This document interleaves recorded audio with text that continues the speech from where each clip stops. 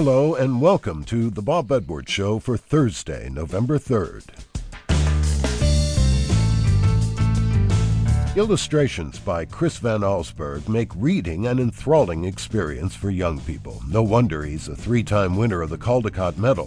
In 1984, Van Allsburg may or may not have drawn the art for The Mysteries of Harris Burdick, a series of illustrations that hint at stories. Each illustration has a title and a caption, but no story. Over the years, teachers have used the illustrations to inspire children to write stories that would match the art. Now it's the professionals' turn. 14 writers, including Jules Feiffer and Stephen King, have written stories to accompany Van Allsburg's drawings. They form a book titled The Chronicles of Harris Burdick.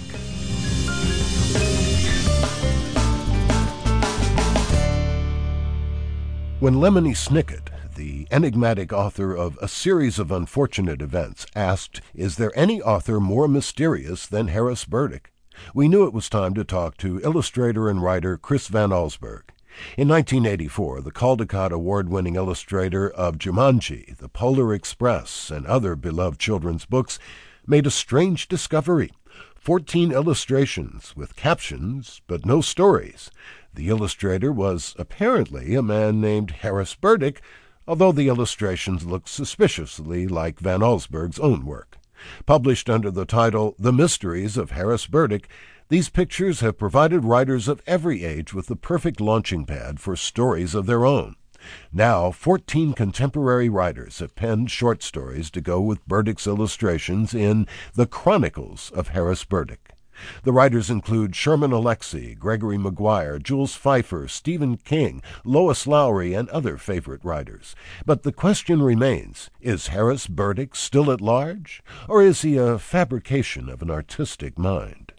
Chris Van Allsburg holds out that the man is real, and here shares his version of how he learned of the mysterious Harris Burdick. Well, as I detail in the introduction, I learned about Harris Burdick as a result of making an acquaintanceship with a retired Boston publisher and editor of children's books who I encountered at a book signing at a little library in Amherst, Mass. And he approached me and said he had something that he knew I would like to see, some drawings.